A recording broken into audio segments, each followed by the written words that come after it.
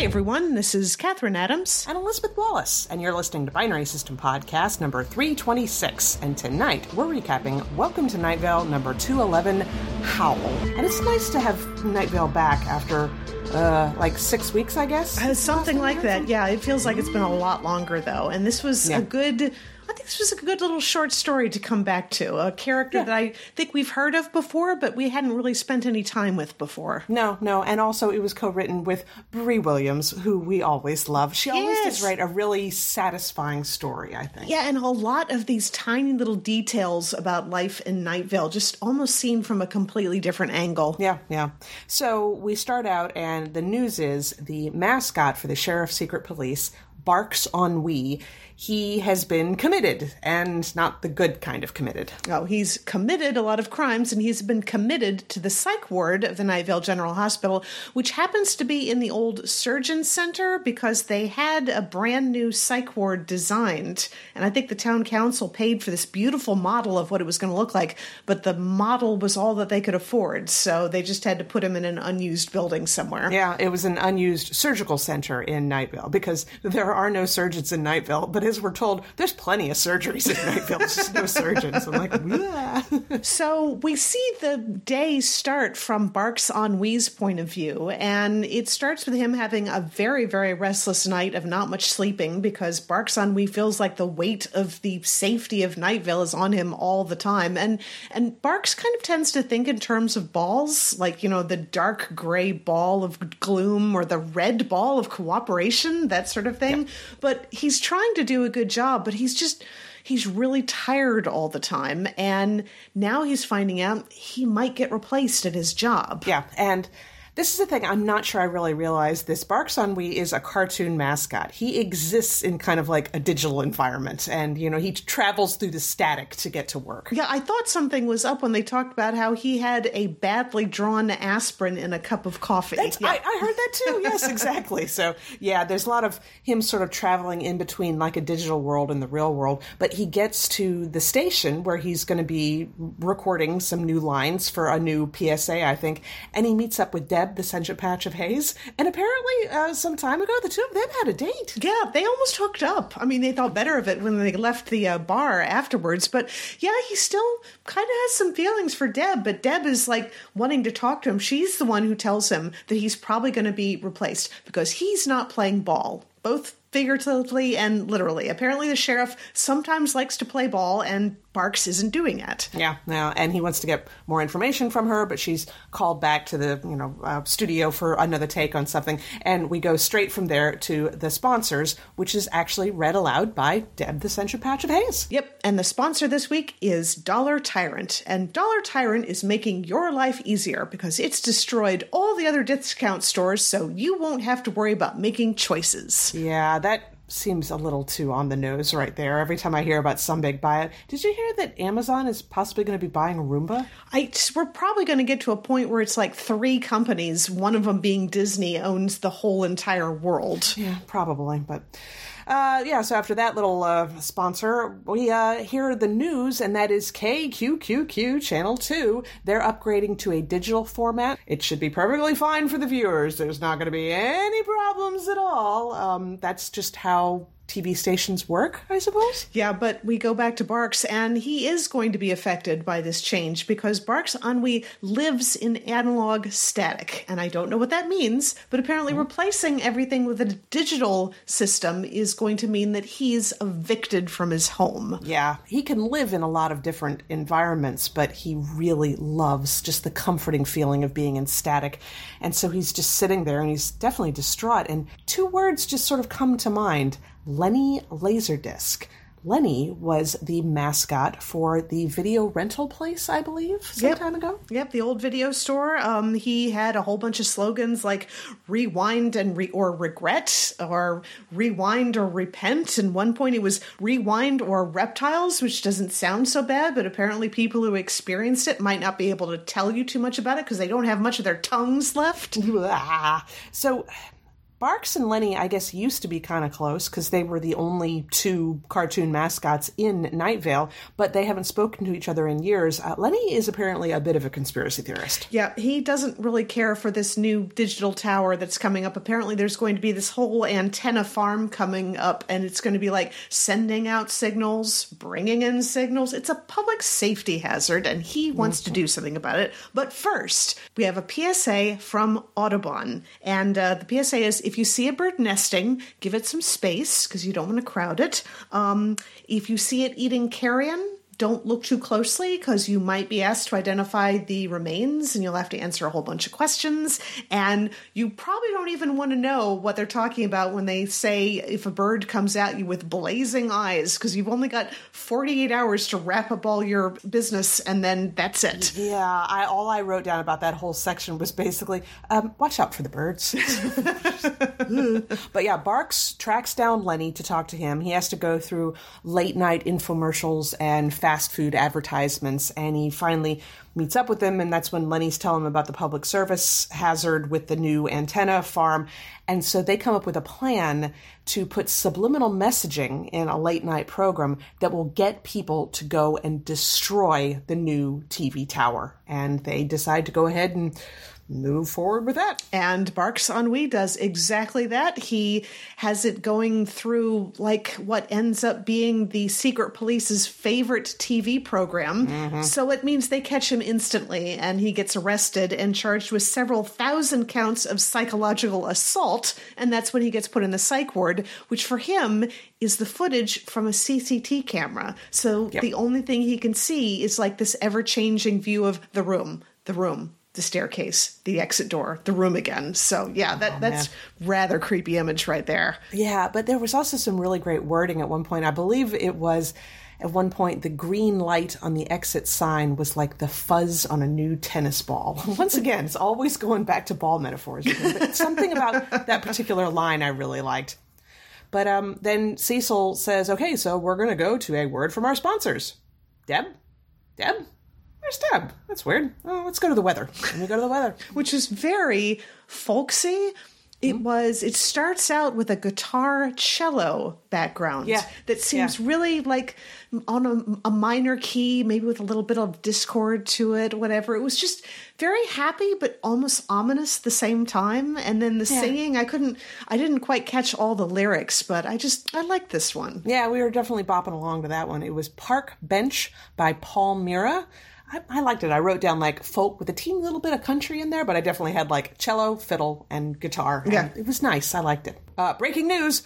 Barks Ennui has escaped. Barks Ennui has been part of the secret police's training manuals for literally years, so he knows how to keep away from them. But the way he actually escaped was a drifting patch of haze interrupted the electrical signal in the CCTV camera where he was being kept. I wonder who that was. Have no idea. But yeah, he basically kind of got through a short-circuited thing and escaped out of a broken EKG machine. And then, I don't know, it's like he's kind of gone into the real world, sort of, but he's all about exploring all of these sounds and smells in Night Vale. And he seems so much more at peace. Yeah, he no longer has to worry about whether people are committing crimes or trying to figure out what people are doing wrong. Now he can just investigate anything he wants to. And one of the things he really likes investigating are all of the trash cans behind the restaurants in Night Vale. That's right. And while he's going through and looking at all these things, he feels like Cecil's kind of like sort of pondering about maybe he's doing this, maybe he's doing that. Maybe he feels on his paw the touch of a tendril from a drifting patch of haze. And I'm like, oh, that's so sweet. I didn't even know I shipped those two until this episode. Nope, that's amazing. Yeah, no, I'm just like, I'm into it. That's fun. But yeah, that's just, I don't know, that's pretty much the wrap-up of the episode, except for the fact, a weird little bit about how a flock of gilded pariahs has nested in the old decommissioned TV tower. They're, I guess, endangered. Their biggest danger to them is themselves, because they destroy their own environment. Yep, they destroy their own environment and eat each other's eggs. Yep. But apparently they're very pretty, so Cecil and Carlos are going to be taking their son Esteban to go see the birds this weekend. Oh, very cute. But yeah, that was pretty much it. That was the end of the episode. Stay tuned for a triumphant howl and the clatter of garbage cans in the street. I just love the poetry they come up with in this show. Is so neat. Great. Very fun episode. And a really good standalone episode, too. I think all of Brie Williams' episodes are always really great standalone They are. episodes. Yeah, you don't need a huge amount of background because a lot of times she's telling it from the point of view of a character that hasn't maybe gotten explored all that much. Yeah. And this is a really great one. So, and once again, all these details, like how Barks Ennui lives in the static and how he travels through different commercials to find things. And I'm just like, I love it. That's great. So that's all for Night Vale for this week. We wanted to mention real briefly, Catherine, you had sent me a text at one point saying, okay, yeah, this movie I highly recommend. Yeah, it's the movie Archive. I think it came out in 2020. Yep. Yeah. Yep. I had never heard of it before, but it popped up on Amazon Prime as a recommended one, and I took a look on IMDb, and it was fairly highly rated. So I went like in the sixes, which to me is always just like, that's like it's a solid movie. It may not be the best thing you've ever seen, but it's certainly not embarrassing. Well, I find that a lot of the movies that I really like tend to be rated in the sixes, which I guess means that I kind of like stuff that not a whole bunch of other people like. So maybe that means I've just got exclusive taste. Well, I got to tell you, when I went on a date at one point to the Sam Raimi film Drag Me to Hell, that one had like a rating in the 8s, which I was like, really? Oh, that's really good. Yeah, it's the Sam Raimi fans. They were the ones who rated it so high. Oh, they're very fierce, aren't they? Yeah, they really are. So yeah, no, you're right. A 6 is a perfectly acceptable rating. And I was just amazed that except for the fact that I had saved a picture of the poster back in 220 in my Instagram saved things. I guess I saw it and thought it was interesting. I'm like, oh, I should look at this 2 years later, and I hadn't. Other than that, this movie has not crossed my radar at all. Nope. I don't know that I've even... There's like maybe one or two tertiary characters that I've seen in other things before. Otherwise, nope, haven't heard of anybody in this, didn't hear anything about this. And I liked it, but I keep finding reasons for why, maybe I wouldn't like it. Like it has all the tropes. I mean, friggin' all the tropes. This is basically 3 tropes in a trench coat, the plot of this movie. But that's what makes it so fun, because you're just like, oh, I know what they're doing here. And they just do it really well. It's fine for it to be a trope. It's a trope because people like it and recognize it usually. But they just do it really, really well. And I love the design because, the main plot is a scientist and he's secretly trying to build an android body to house the memories of his dead wife. He's basically going to try to hack her out of this, afterlife sort of program where her memories are being kept so you can talk to the dearly departed. Yeah, he's going to try to steal those out of there and put them in a robot body. And I loved the design because he keeps building newer robots, androids, to try to improve things. Instead of improving on the first one, he'll just build a second one that's better. But all of them have a little bit of his wife's memories. So all of them get to be heartbroken when he decides he's moving on to the next one. Even though it seems like he's a nice guy and he's not trying to be hurtful, but at the same time, he is actually replacing his affections for them with somebody else that he's also building. I mean, I don't want to spoil anything because I think people would really like to watch it. Yeah. But it is the design of the robots is very appealing. I actually thought number 2 robot, I was just like, well, that'd make a heck of a cosplay right there. It would, yes. I love that because it's like, the first one is like almost entirely a box with legs, but the second one has a little bit of articulation, and the sound effect for how they do the robots' voices is really cool. Yeah. I like that as well. Really cool. So, it's just a well-made movie that I had literally never heard of. Yeah. I read a review at one point of somebody who was disparaging it, and I guess they just felt that it was too tropey, I suppose. But I'm like, oh my God, lighten up. This is like the main actor. I believe he was one of the main actors in the Divergent series. That's what I recognize him from because I believe I watched the first movie on a plane. So that's really all I know about that. But I thought the acting was all really good. The design is beautiful. They have I'm sure a lot of what we're seeing is like CGI stuff, but they do it so well where they just, if it's a view outside, they deliberately make it kind of monochromatic and everything. It's almost like it hides any kind of unreality in the way they've stylized it. I just thought it was beautiful. Yeah, I thought they did. I mean, the ending, of course, surprised me. I didn't think they were going there. You could almost call that another trope, but I didn't care because I wasn't expecting it. So therefore that made it good. And it was...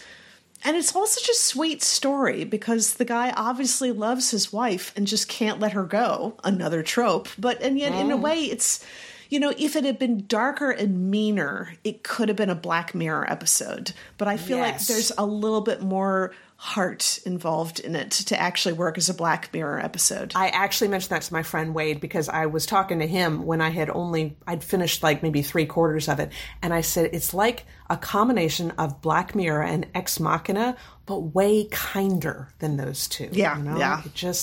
It's really very, and of course the design on the most advanced of the androids I thought was very well, not just her voice, but the face paint and everything and how they did her. And and the fact that she, because you need to hint that she's, assembled, they have like the little seams running along her hands and along her face in various places. And it's just like, ooh, I could do that in face paint. Yeah, really very surprising movie, I'm really disappointed in myself that I hadn't even known it really existed. I'm like, this is a type of movie that I like. Yeah, this is a type of movie I like, but I think the reason why we didn't know that it existed is I don't think anybody was advertising for it at all. I mean, it might have been because it was like in the midst of COVID, so it really didn't get a big release. But really have not heard anything about it. I'd be amazed if most of our listeners have even heard of it as well. Yeah. I think it's only, if you go into the trivia, I think it's got like 2 entries in the trivia. Ooh, I'm like, well, that's no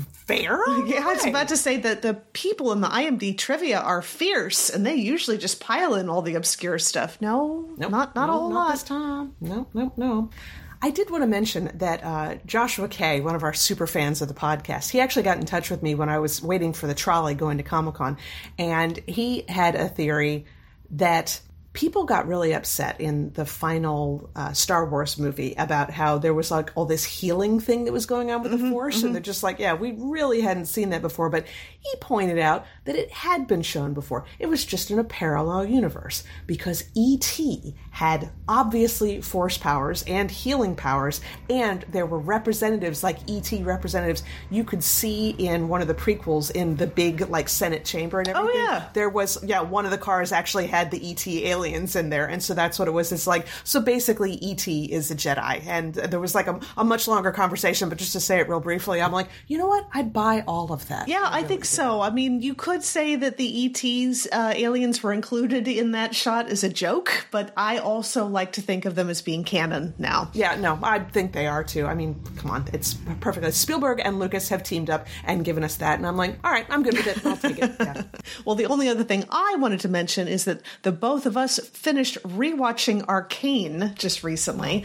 That last episode hits me even harder the second time around than it did the first time, because I was paying so much more attention to everything that's going on. Yes, absolutely. Because I think the first time around, I mean, I knew it was good, but I didn't realize it was quite so much of a gut punch. You know? Yeah. And that whole series is so much more than just a commercial for the video game. It's like some very detailed storytelling, some really good acting, some very good writing, and it's beautiful to look at. Well, I mean, I remember seeing Caitlin, she's screaming up at the site of the missile headed towards the ruling body of Piltover. Yeah. And I was like, oh my God, Jace is in there. But I don't know why it hadn't even occurred to me until the second time around. Her mother's in that room too. Basically, 2 of the people that she cares about the most in this world are about to be hit with a missile. Oh man, I cannot wait to see what they do in that. Because of course, Jace is like, this big main character in the games and everything. I'm sure he's not going to be dead, but my God, that missile does not look like it's kidding around. No, and it was headed right for Mel for the looks of it. And I don't want her to go away because she's like, her character design is my favorite. I mean, that scene beautiful, where she confronted her mother after her mother manipulated Jace into leading an attack on Silco's manufacturing facility. And just, they didn't take any shortcuts with anybody's expression in this series. I mean, just the way she shouts at her mother and shouts at her little boy toy to get out of the room so she can shout at her mother some more. And just all of that was just, and the first time I watched that, because she knocks her mother's wine glass out of her hand and it knocks it, like splashes her little boy toy. And he just kind of looks up startled and she turns to him, leave. And he looks up at her mother. And I thought at first it was like, him checking, well, can I leave? Because obviously he's going to take orders from her. But it almost the second time around looked like he was saying, are you going to let her get away with this? And she just kind of gestures him away. And she's like, and he pouts his way out of the room. It is true. There is kind of like this like thing with his shoulders and his face. He's just like, seriously? But it's just beautiful. I could just go on and on about all the things I caught the second time around. And man, that one scene when when Jinx is setting up the flare and the music that is playing at that moment and the spin around and seeing her dead friends behind her. And I'm like, oh my God, just beautiful. I think the ending of just about every episode is so amazingly rewatchable, especially the ones that end with a battle. It's just, wow. Yeah. It's fun if you go to Twitter, because I did this,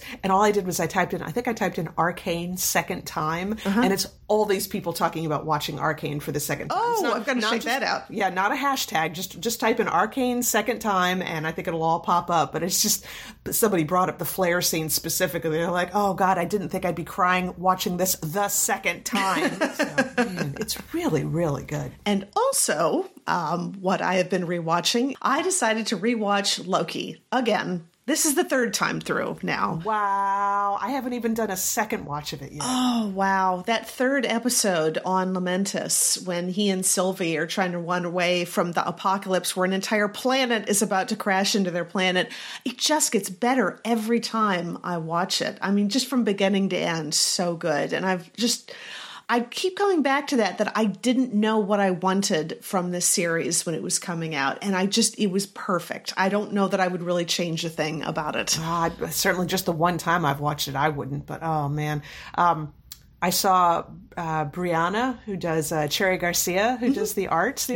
I saw her at San Diego Comic-Con. She had several prints for sale, but she didn't have any of the real kissy ones with Sylvie and Loki. Aww. If she had, I would have bought you one, but she didn't. So anyway, maybe we'll just commission her to draw some more schmoopy stuff at some point. Now, you said that you finished watching the third season of Umbrella Academy? Okay, because I just finished the episode in the first season where the police officer gets shot.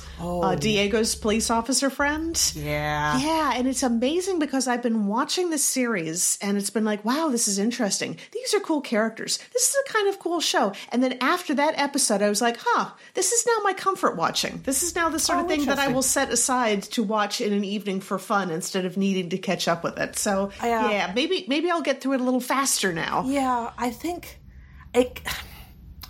I kept changing my mind of what kind of a show it is. I mean, I feel like I have a pretty good grasp of it now, but it does go all over the place. I mean, it's funny, it's serious, it's violent, it's sweet, it's got great music. I mean, that show is just, whoever picks the music for that show does a fantastic job. And every once in a while, there'll be a dance number. And it's like, it's not expecting like it happens in reality, I suppose, but it's still a dance number. So just watch out for that. Yeah, I saw the one where the two secret agents wearing the mask had a little impromptu dance party while they were high as kites burning down a manufacturing facility. And just, wasn't that fun? That was so fun. I loved it. It was filmed so great and fire everywhere. I mean, it was just, so fun.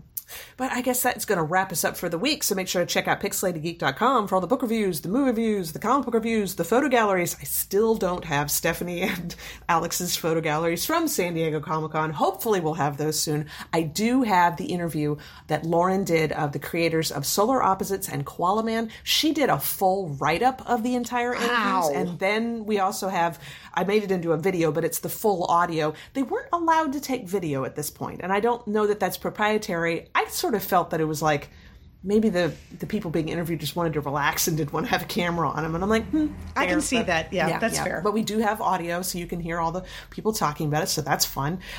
We also, the movie Prey came out, which takes place in the Predator universe. And of course, because the main character who is fighting against the Predator is female, you have the usual trolls saying that they don't like it. Fine.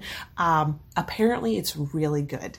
And, okay. Yeah. Hugh reviewed it and he loved it, but it's kind of hard to take Hugh's word for it because he loves everything. But Dyron, his username I think is Dyron Rises 1988, I think. He's had some problems with Instagram lately, so he had to recreate an account. But Dyron reviews movies, and he also reviewed it and gave it a glowing review. And he had reviewed for us the 2018 Predator movie, which he thought was god-awful. So Dyron is not somebody who's going to say it's good if he doesn't think it's good. So, yeah. Both of those reviews are up on the site. You can go check those out. And apparently we need to watch this movie. I think it's on Hulu. I've only ever watched the first Predator movie, the one with Arnold Schwarzenegger. And I don't think I've seen not any of the mashups with Alien, not the sequel, nothing like that. So, yeah. But I'll tell you what we do need to watch. We got to sit down and watch the Sandman TV series because it's out now. I know. I can't believe I haven't watched it yet. I almost am like... Everybody says it's good, but God, I'm so nervous because I'm like, no, you don't understand. It has to be really good or I'm just going to be so sad.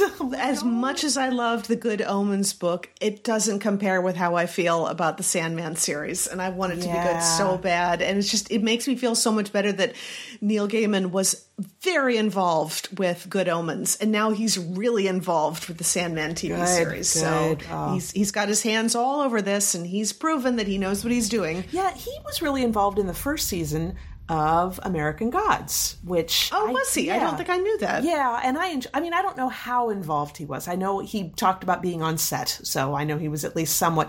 I don't know how much involved he was in the next season, which I never watched because the showrunners left, and I'm like, oh no, I know that doesn't usually go well. No, I'm thinking bad memories of the West Wing at this point, and Buffy the Vampire Slayer, and Dexter, True Blood, House of Cards. Oh, God. But yeah, hoping for the best for Sandman. We will definitely be watching it and reviewing it, of course. All that and more, pixelatedgeek.com. So next week, we will be doing Lore Olympus again. The first and second episodes of the third and final season of Lore Olympus. Cannot wait. Oh, boy. And I don't know what kind of a gap we'll actually be looking at because she's taking 2 weeks of vacation, but we've already got 3 episodes waiting in the Fast Pass right now. So there might come a time when we'll have to have another fan art post at some point. But we've managed to keep up with our schedule pretty well. Yeah. So I pat us on the back for that. Absolutely. So that's what we'll be talking about, including anything else that comes up in the nerd world, maybe even some Sandman. One way or the other, we will talk to everybody in 1 week. Talk to y'all later.